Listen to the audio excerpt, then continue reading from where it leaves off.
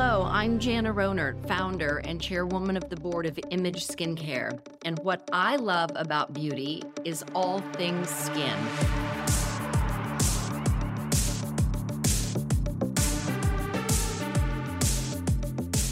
From New York City, you're listening to Beauty is Your Business, covering the intersection of innovation and business in the beauty industry.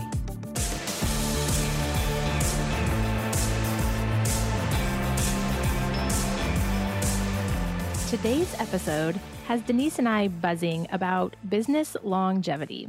I'm Jessica Quick, joined by my partner, Denise. On this episode of Beauty is Your Business, we are taking a deeper dive into what makes businesses, especially in beauty, stick around for decades. And we had the opportunity to invite Jana to join us. Welcome, Jana. Hello, how are you? Very well, thank you. We are excited to jump into your story, to Image Skincare story. Maybe it's the time of year, it makes us all retrospective, but it just feels like a lot of brands this year have closed. Not a surprise, our industry is super competitive. We would expect a level of attrition, but recently it feels like there has been a lot that have left. And what we wanted to take the opportunity to do was step through with a brand owner that really has survived decades of changing business atmospheres, changing consumer behavior, and get some best practices and lean into your expertise on what makes a brand stick around. I know, Image, you're coming in on a big anniversary. I believe it's 20 years coming up. So we would love to pick your brain and understand how businesses today in this industry can really withstand the pressure and make it last the long run. So thank you so much for joining us. What I'd love to jump into and start with is take us back to 2003. So you're an esthetician, you're dealing with rosacea, you see this hole in the marketplace. What was the marketplace like in 2003 when you thought about Image, when you started it? And then how is it different today, or is it the same? A lot of things have changed, including my age. But back in 2003, the landscape was very different than what you see today in professional skincare. We've had a total transformation as it relates to the digital world. We've had a total transformation of online accessibility. I think, with the online consultations, AI, and really just how consumers buy skincare today has really evolved, certainly in our professional business. I think the thing that has not changed since 2003 is that the blend of science, clinical efficacy, and what the consumer is expecting today really has not changed much. I think their expectation of products changing their skin has probably accelerated. People have a little bit shorter timeline of when they would like to see that end result, or that wrinkle removed, or that spot gone. But I think the clinical efficacy is, when we talk about longevity in our business, I think that clinical efficacy has been one of the secret sauces to our success. So finding new customers, Jessica and I talk about this often, finding new customers and getting customers to pivot into your brand versus something else. And you've talked about kind of this need for clinical. Talk to us a little bit about what you're doing to attract these new customers. And are you speaking to them differently now than you did when you launched the brand? That's such a great question, because acquisition is so very important to growth, right?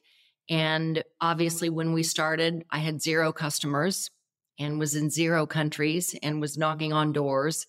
And today, we have 30,000 spas that carry our brand in America. We're in 60 plus countries globally. And so the speaking to that customer and acquisition is very different today.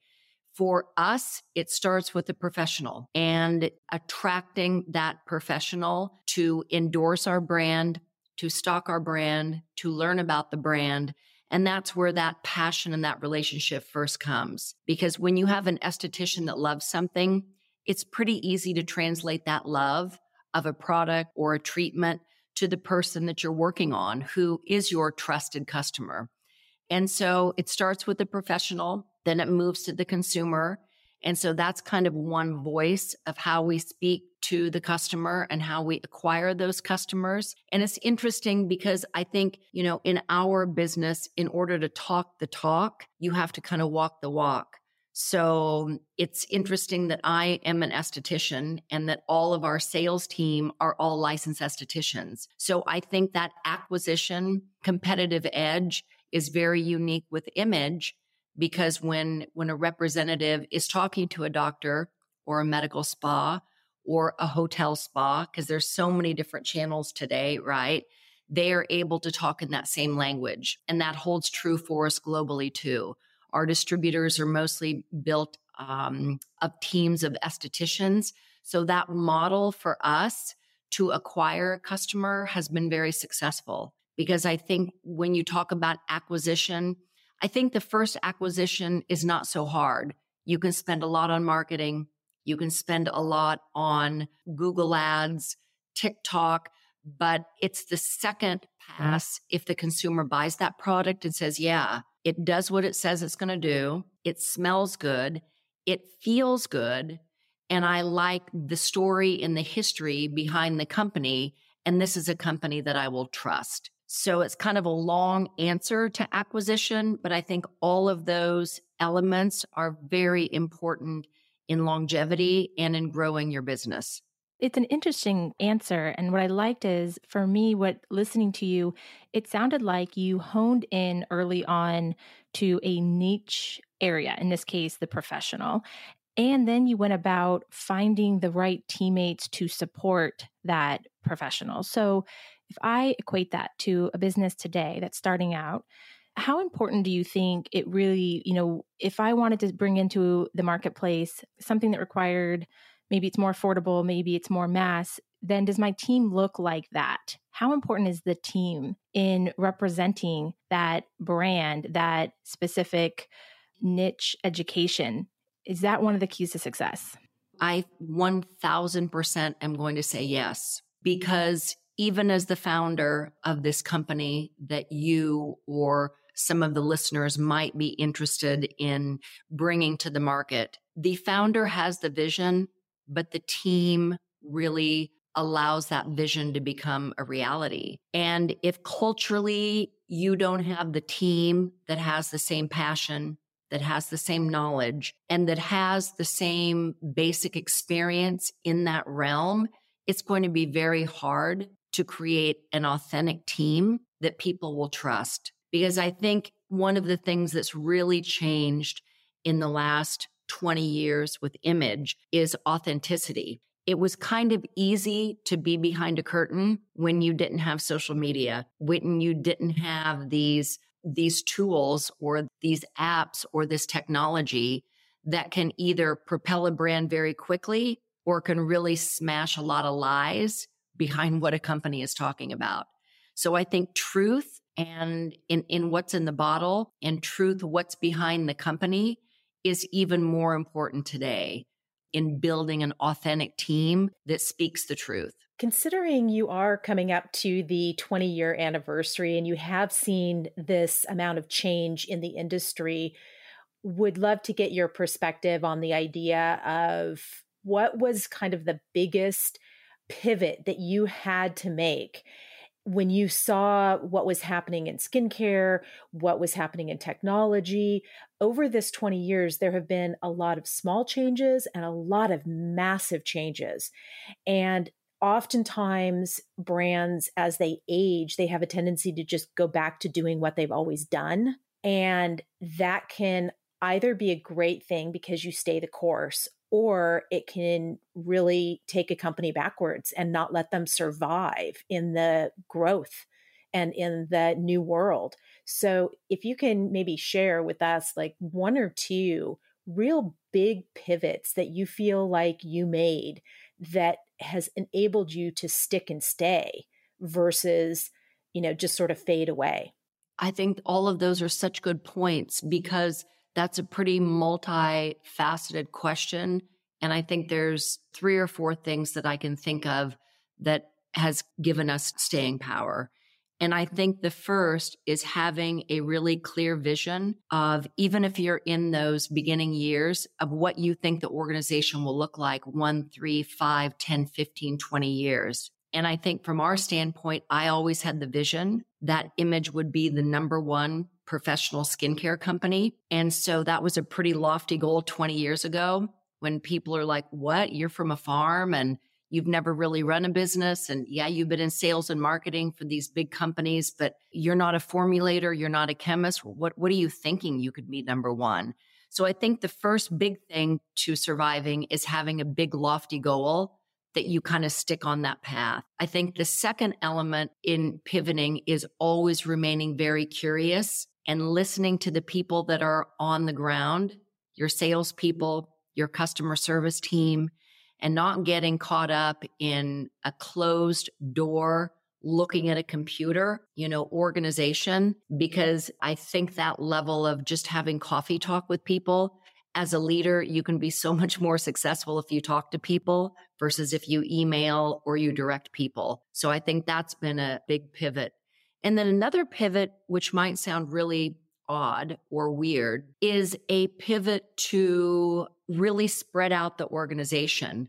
And what I mean by that is having multiple warehouses, because we saw the vision already very early, many, many, many years ago, even before Amazon, that people would probably want things faster. So we were one of the first companies that had multiple warehouses, which is kind of a feat to have a lot of, we have over 100 SKUs. So to have, 1,000 really, when you look at all the different components, but, we knew that customers wanted things faster. So we made that pivot very early. And I think we also saw the vision that in the world of professional skincare, if you really want to tackle a wrinkle, you're probably going to have to use a chemical. You just can't rub aloe vera on your skin and your wrinkles go away. I wish you could, but you can't. You kind of have to use these chemicals.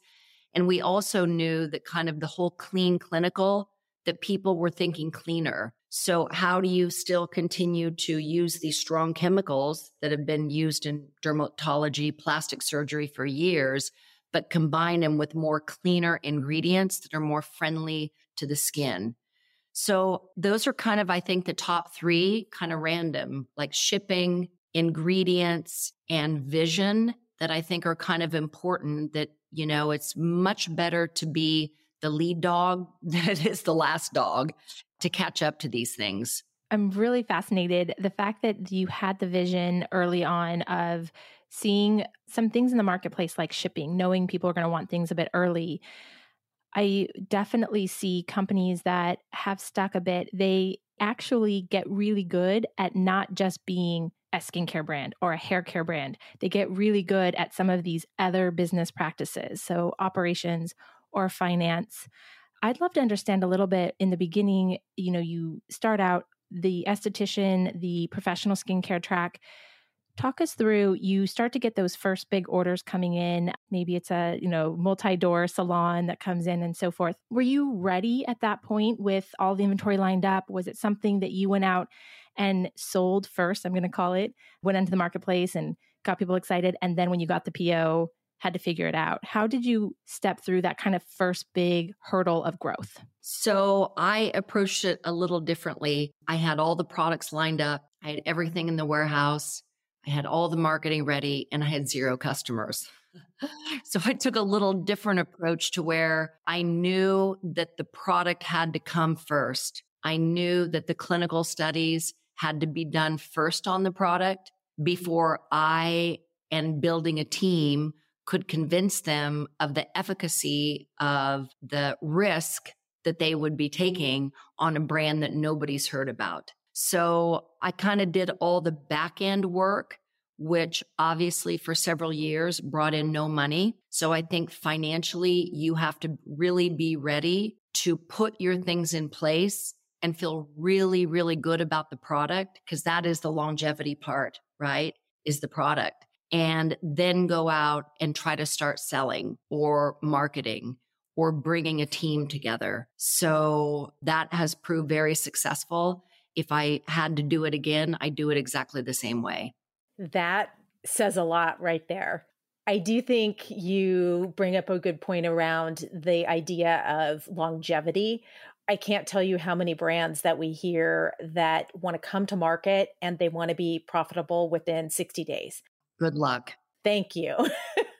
I think that in this moment that we've been having with D2C and hearing about some of these large numbers, what people get a little bit bedazzled by is what's happening on the backside of things. How do you move towards profitability, but do it with the intent of longevity versus how fast can I make the money and how fast can I get out? So I'm hearing you say that you started this with a very different vision in mind. Very, very different. And I think when you think about scaling a company, not just making profit, and if you're really thinking of scaling a company, that requires a tremendous amount of trust for people for a very, very long time. And I think in today's direct-to-consumer channel, trust is very difficult to be built if you don't ever touch that customer other than shipping a box. So I think we have been very fortunate that we have a very omni-channel. We have brick and mortar, we have direct to consumer, and of course we engage in all of the social media marketing tactics to grow a business. But I think the core part of our business, we've never veered away from. And I think a lot of brands, it's interesting, just right before this podcast today, I do a lot of mentoring. I get a lot of decks, people pitching me ideas because I invest and I like to help female founders specifically. And I got a deck today that was a body line, which is interesting, but they're veering out into candles and wellness. And my point back to them was, you haven't even secured your core business and created a business. And now you're veering off into all of these other different, quote, wellness because of margins and trends. And I think with image and what I would suggest to entrepreneurs, if you can't get your core business right, I'm not sure how you can get any auxiliary businesses right. So we have been, people have talked to me for years. Why don't you do makeup? Why don't you do other things? And my response is, I don't know those other things. I know skin and I love skin. I've been in the business of skin, and that's what we're going to focus on. And that's worked for us. So I understand these brands that they think they have one good thing and then they want to veer off and be good at another. It's pretty darn hard to be good at 5 or 6 things. And so building a brand for longevity is most of these brands that you see, they've kind of stuck with their core business and taking care of their customers for all those years. And it sounds like really building that community, making sure you know who your core customers are so that you are servicing them. And I think this is a little bit of that question Denise asked earlier. And what I'm interested in with this is, through the years, have your core customers changed? Because one thing that Denise and I talk about a lot, Denise has a saying, the business looks like the founder. And what is really interesting to me about that is that makes sense today. But then what does this business look like as that founder? I think you started the conversation saying, a little bit older than when I started it. So has the core consumer changed? And do you continue to evolve to grow with them, or do you continue to focus on the ones that are in that core demographic you started with? It's a great question. The core, if you think of the goalpost of aging, right? So you have goalpost of aging. And I think in 2003, when the company was founded, the ladies and men that could afford a spa visit, a doctor's visit, a plastic surgery visit, a treatment, that core was very small. Today, that market has opened up tremendously from a pricing structure, from an availability structure. It's no longer just available to, I'm saying, the rich and famous, that sometimes maybe 20 years ago, that's all that went into these high-end plastic surgeons. And you see teenagers getting these treatments and understanding that in order to age later, you have to start now, and you probably have to start very early. So I don't know if our core has changed, but I think we've had the vision to see that in the professional skincare world, the business starts when a mom has the baby and the baby needs sunscreen. The business starts when a working mother or a working father sees that their child has teenage acne. So I think we've expanded our product portfolio to be able to address anybody that walks through a professional door or that goes online that wants a professional product. We want to be able to help them.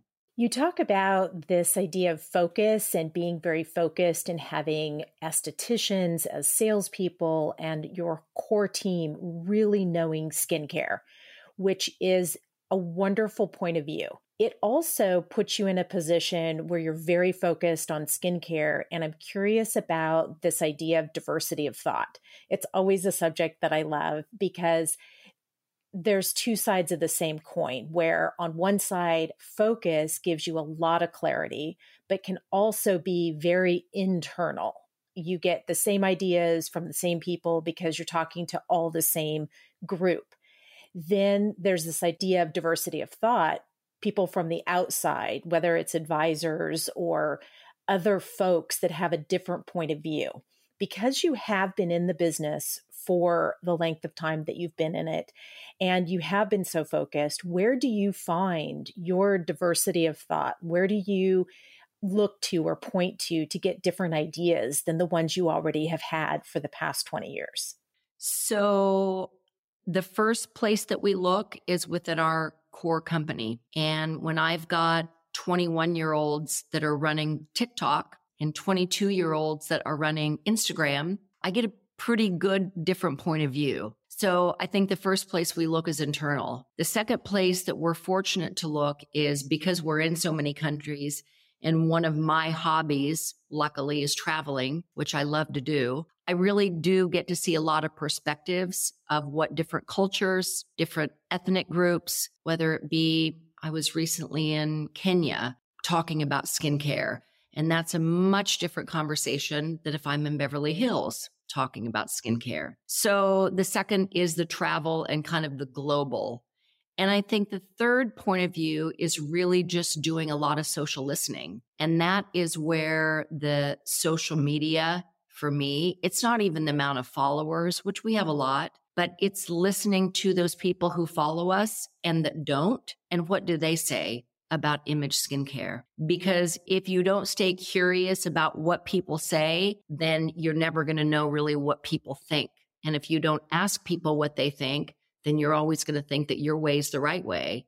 And what I have learned over the years, and I continually learn, is my first idea now is generally not the way it's going to end up. Because when you bring a team in and you get a different point of view, all of a sudden you think, wow, I never thought of that.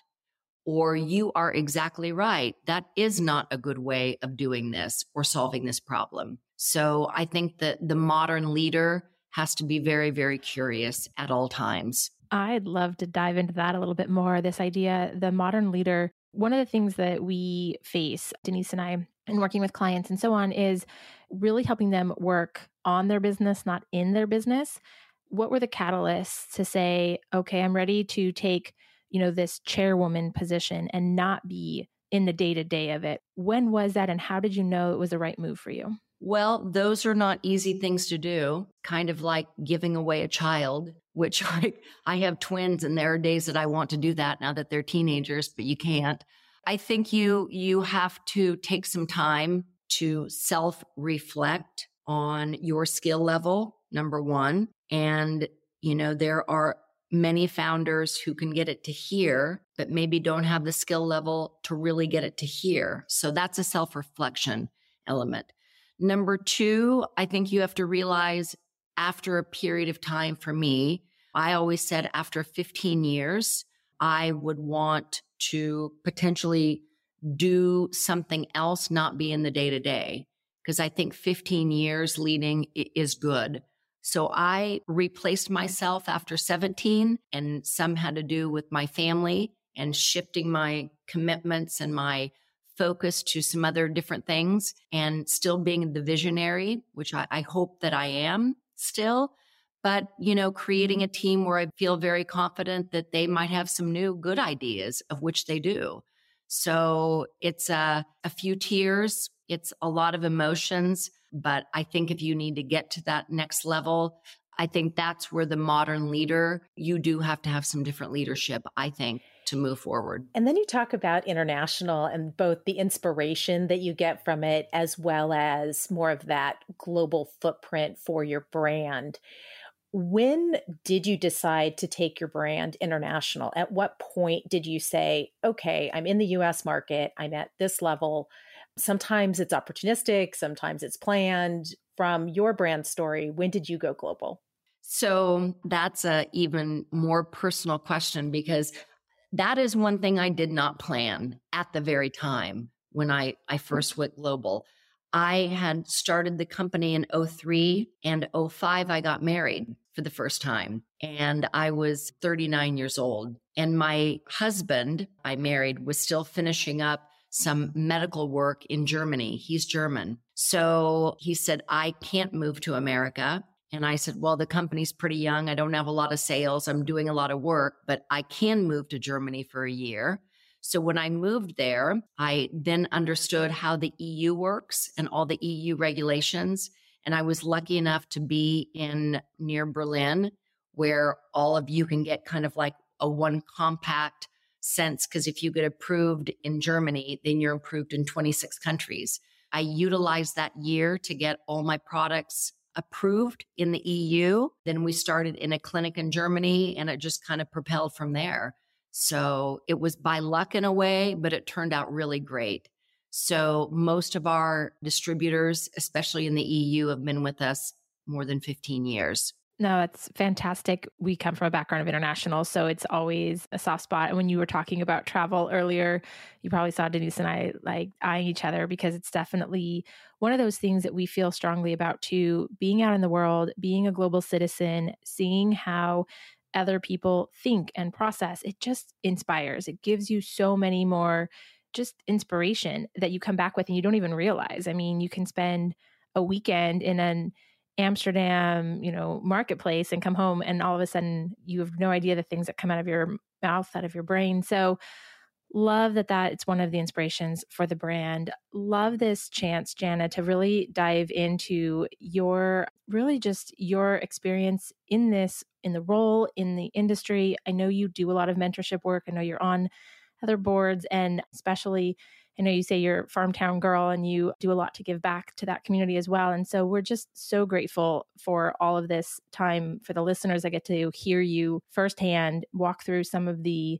challenges that you've had, the ways you've overcome them, and then, how you think about running this business. So thank you very much for the time. Thank you. It's been a lot of fun to talk with also two very highly intelligent, motivated women who kind of want to help listeners and other people just learn from other experience and people who have been there, done that. I think that's the best tool for learning, kind of what resonates with you and how you can move forward. So thank you very much. If our listeners do want to reach out to you, what is the best way for them to get in touch with you or with Image Skincare? Yeah, so it's pretty easy for me. It's just at Jana Ronert on Instagram. And for Image, it's just at Image Skincare or imageskincare.com. Thank you so much for being on the show today. We've loved having you. Hope to have you back again. And we wish you much continued success and a happy anniversary on your 20 years. Thank you very much. Happy holidays to you both. And if you'd like to keep buzzing with us, please head over to buzzbeauty.com. This has been Beauty is Your Business. Produced by Mouth Media Network. Copyright 2021. Keep in touch on Instagram and Facebook at Mouth Media Network. And find prior episodes at beautyisyourbusiness.com and wherever the best podcasts are found. Your brand message can be on this show. Email us to find out more at podcast@mouthmedianetwork.com. Thank you for listening.